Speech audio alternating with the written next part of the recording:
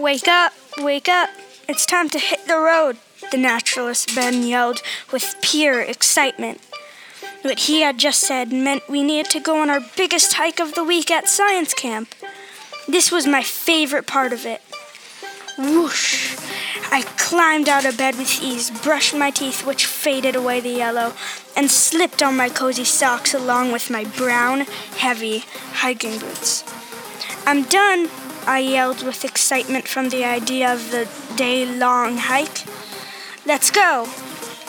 My whole cabin stared at me with a look of confusion, but I didn't know why.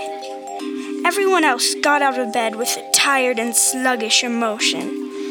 After what seemed like forever, they finally were outside and prepared for the trip ahead of us. We all started running faster and faster to the trail. Foot by foot, we progressed up the mountain until we reached the tippy top. Trail bars, Ben had yelled with little remaining energy left. Everyone loved trail bars, so as of not to be last in line, we lined up as fast as a hungry cheetah.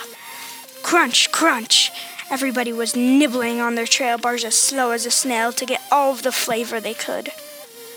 Finally, 20 minutes later, when everyone was done and satisfied, we started to hit the road once again.